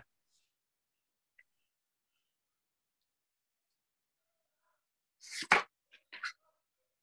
think it was actually 0.2. 0.2, yeah, that was me, typo. 55.2, they said, yeah, everything that you guys are doing is a subconscious function of the true attitudinal, mental, emotional, and spiritual distortions towards Carla. There is no magic greater than honest distortion toward love. So they're always looking for ways to protect Carla more, and Ra saying there's nothing more magical than honestly loving her, having true, honest distortion toward love. Yeah, that just screamed at me first time I read it, and then when I reread it, stop trying to hit me and hit me. Like, stop trying to think of how to love her and just love her. You know what I mean? Like, you're already doing it. Just stop getting muddled up in the details of how you can do it better. Just keep doing it. Right. Yeah. So the way I saw that is you're almost creating more distortions in that love. But the more you think about it, the more you try to analyze it. But if you just simply do the act of loving or see the love in the moment there, you are basically ameliorating any sort of other distortions that you would have had before and moving closer back to the original thought, or into love in this case. And the whole, I've said it before, when you hit the same two tuning forks in a room and you hit one tuning fork and it makes the other tuning fork go, if everything's a vibration, including emotions, including love, then just by having that vibration, you're filling the area, the space with that vibration, and other things will take on that vibration, if they're ready, and you're putting it out there in a pure form. Whereas if you're just sitting there and thinking, when you're sitting there and thinking about how can I love more, you're kind of putting out the love vibration, but you're more putting out like this wavering between am I loving enough and this doubt. You know what I mean? It's not that pure vibration. It would be like hitting the tuning fork of another tuning fork that is just, like slightly off, and it's not going to fully take it on because you're not giving the full sympathetic tune into the room. Yeah. You're almost shooting yourself in the foot. And I do wonder, though, if the things like the banishing ritual were like a crystallization of their love into the environment. And they talked a lot about this banishing ritual exercise they were doing, which had a number of prayers around it too. But well, I'll read a couple quotes on this. They asked, how has the use of our banishing ritual of the lesser pentagram been of any value, and what is its effect? And Ross said, this group's use of the banishing ritual of the lesser pentagram has been increasingly efficacious. Its effect is purification, cleansing, and protection of the place of working. The efficacy of this ritual is only beginning to be, shall we say, at the lower limits of the truly magical. And doing the working, those aspiring to adepthood have done the equivalent of beginning the schoolwork many grades ahead. For the intelligent student, this is not to be discouraged, rather to be encouraged as the homework, the reading, the writing, the arithmetic, as you might metaphorically call the elementary steps towards the study of being. It is the being that informs the working, not the working that informs the being. Therefore, we may leave you to the work you have begun. And that to me also is speaking of the importance of love as the most centrally magical thing, because truly and honestly being in a state of love, that's the being that determines your decision to even do any kind of ritual for protection. That love is the foundation point that is determining what it is, the energy is. Do you think that ties into then the doubling effect too, though? Like where the efficacy of this ritual, the more you continue to do this, the more you build up that power, that intention behind it, it becomes more and more efficacious. Right. Yeah. And they said, if I had to leave the room did this have any effect? And Ross said, we're only for the lapse, only for this working, the lapse would have been critical. Were it the only working, if it's the only time they'd done the banishing ritual, it would have been a critical lapse to have to leave the room. There's enough residual energy of a protective nature in this place of working that the lapse, though quite unrecommended, does not represent a threat to the protection which the ritual of which he spoke refers. And another time they said to even do the ritual, even if they were not even using it for channeling in that room anymore. I forget where that was.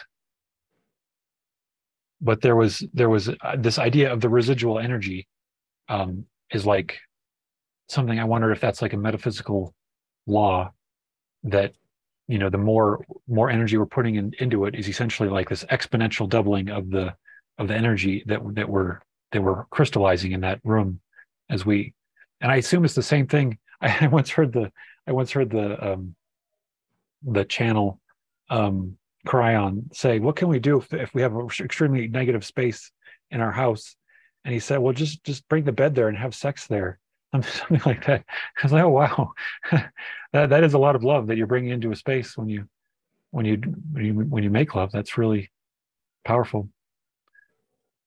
Yeah, and then like that's the initial wiping clean of the slate, and then it's just like maintenance from there, I guess is what he was saying. Yeah. Yeah, I kept thinking of like a greenhouse while we were talking about all this. And if you had like a greenhouse that constantly had tons of leaves that were going to fall on it and block out the sun from getting to it. So every day you had to go and clear the leaves off. If you went and cleared the leaves off of the greenhouse every single day and then forgot a day, the stored up heat within the greenhouse would be able to sustain it for that day that you forgot, as long as you come back and you clear the leaves off the next day. It's not like an all or nothing type thing. Sounds like what they're saying. Yeah. It's the intention and the doing the work.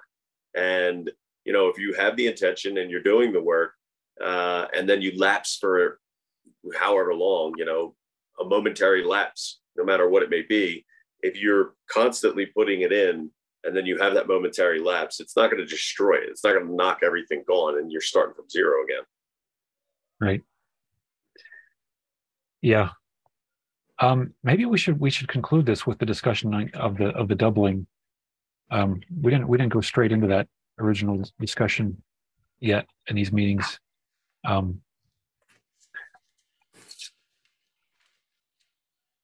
Interesting, because it applies to a number of different situations throughout the text when they're talking about it too. Yeah. So they're talking about empowering the call to the Confederation here. And they said the call begins with 1.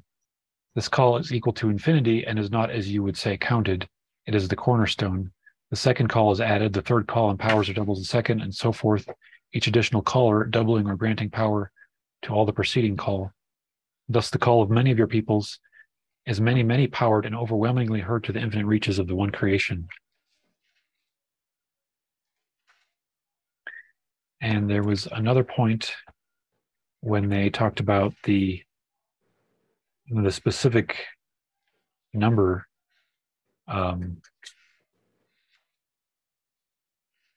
They call it the law of squares. Maybe I should search for squares. So if we search for squares, the service available for our offering to those who call is equivalent to the square of the distortion need of that calling, divided by or integrated with the basic law of 1 and its distortion, indicating the free will of those who are not aware of the unity of creation.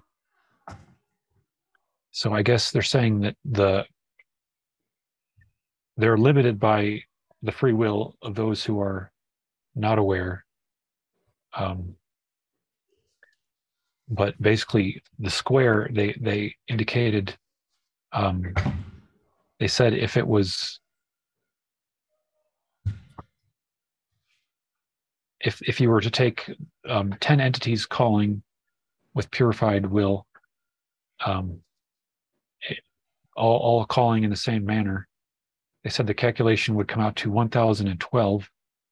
So I think that means it's like 2 squared plus 3 squared plus 4 squared. And then once you get up to 10 squared, that's 100 plus 900, something like that is the calculation. So then it's 1,000 times as much of an effect with 10 people calling versus one person calling. So it really speaks a lot to this power of the group meditation and group intention. That book, I think you brought it up last time, the concept guide, that raw resource series, they have a section on the calling there, and they actually break down the math behind a lot of that too. And they end up calling it sequentially doubles. I have the math out here too, but it just shows you, I guess, how that all works and gets to these higher numbers quickly with minimal people actually consciously making this calling or having that intention. So that's on their website, llresearch.org, under library, and then the raw contact resource series. And you can buy this book from them, or you can download the PDF. And then, do you know roughly where I should look here? If you go to page 37, it looks like I'm seeing it here. They have the math on there. Yep, yeah, right there. So they break it down a little bit for you too. That makes sense.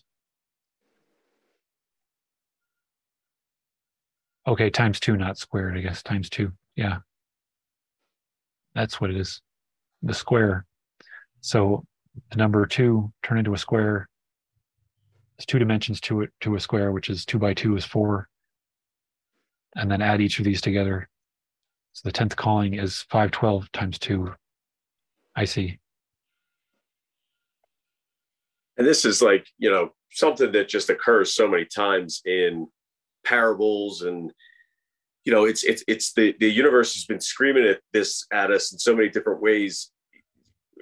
Like I can't remember the full story, but basically somebody asks for payment, and they take a chessboard and they say, I would like 1 grain of rice for this square, and then double it. And then by the end of the chessboard, the amount of rice they're getting paid. But it seems so small and inconsequential that, whatever, the emperor or the king or whatever is like, yeah, I'll give you that. But you start with 1 grain of rice, and then you get to 2 grains of rice, and it's just like this. Then you get to 4 grains of rice, you get to 8. And, by the time you're done the first row of the chessboard, you've already gotten to such a number that if you had said to somebody, yes, pay me 1,000,000 grains of rice, they'll be like, you're out of your mind. You're like, but give me 1 for double on every square on the chessboard. It just gets to a high number so quickly, but it doesn't seem that it does. It's almost like the universe is screaming at you, like, just keep doing it, keep going, because your efforts will echo into eternity greater than you understand.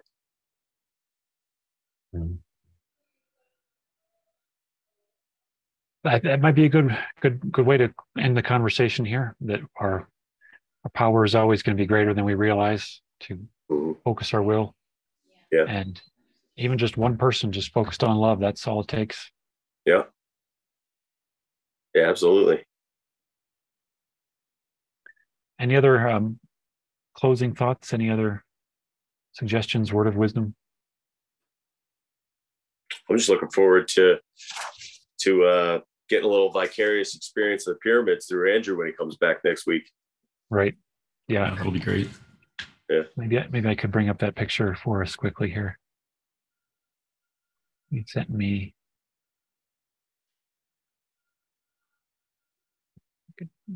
Share this, him in the Great Pyramid here. And he was talking about going to a bunch of different ancient, mystical places. So I'm sure that he's going to have a whole lot of. That's a sarcophagus. Yeah. Symbol of the transformation of the spirit right there. Well, good. I guess he found a way to get in there. Wasn't he concerned that they might not be able to see all the different parts of the pyramid? Yeah, they didn't let him in the Queen's chamber, only the King's chamber. I'll see if he has any more details on why that is when he gets back. Oh, and I do know, I was talking about it with my mom and dad on the way here. I think it's Wednesday, I believe it is. The date is, let me see. I think it's Wednesday, which will put us at the 21st. there's a lot of celestial alignments happening. Yeah, the solstice, and there's like going to be 5 different planets visible to us and all that, and that, you know, there's always some crazy energetic stuff that happens at those times. Mhm. So One go other quick out. closing. Go ahead. I was just going to say, go out and meditate on it. Go ahead, Nathan. Yeah, I just was thinking, because the theme we were kind of going around, that moment contains love. I think one item I found to be really helpful in remembering that constantly is putting that on the background of my phone. So I think we all know how many times we look at our phones every day. So when you constantly get that reminder and see that up there, you can then have like almost a conscious refresh of, okay, yes, the moment does contain love, and take that into the phone call you're about to answer, or whatever else happens from work standpoint or anything from there. But yeah, just something I found to be helpful. Yeah. Mhm. Very physical reminder. Exactly. So change your phone background and go out and check out the planets on Wednesday. Yeah. All right. Thank you, guys. It's been a really great conversation. Absolutely. Yeah, Thanks, thank guys. you. See you, Steven. Thanks, Steve. See you guys. Take care.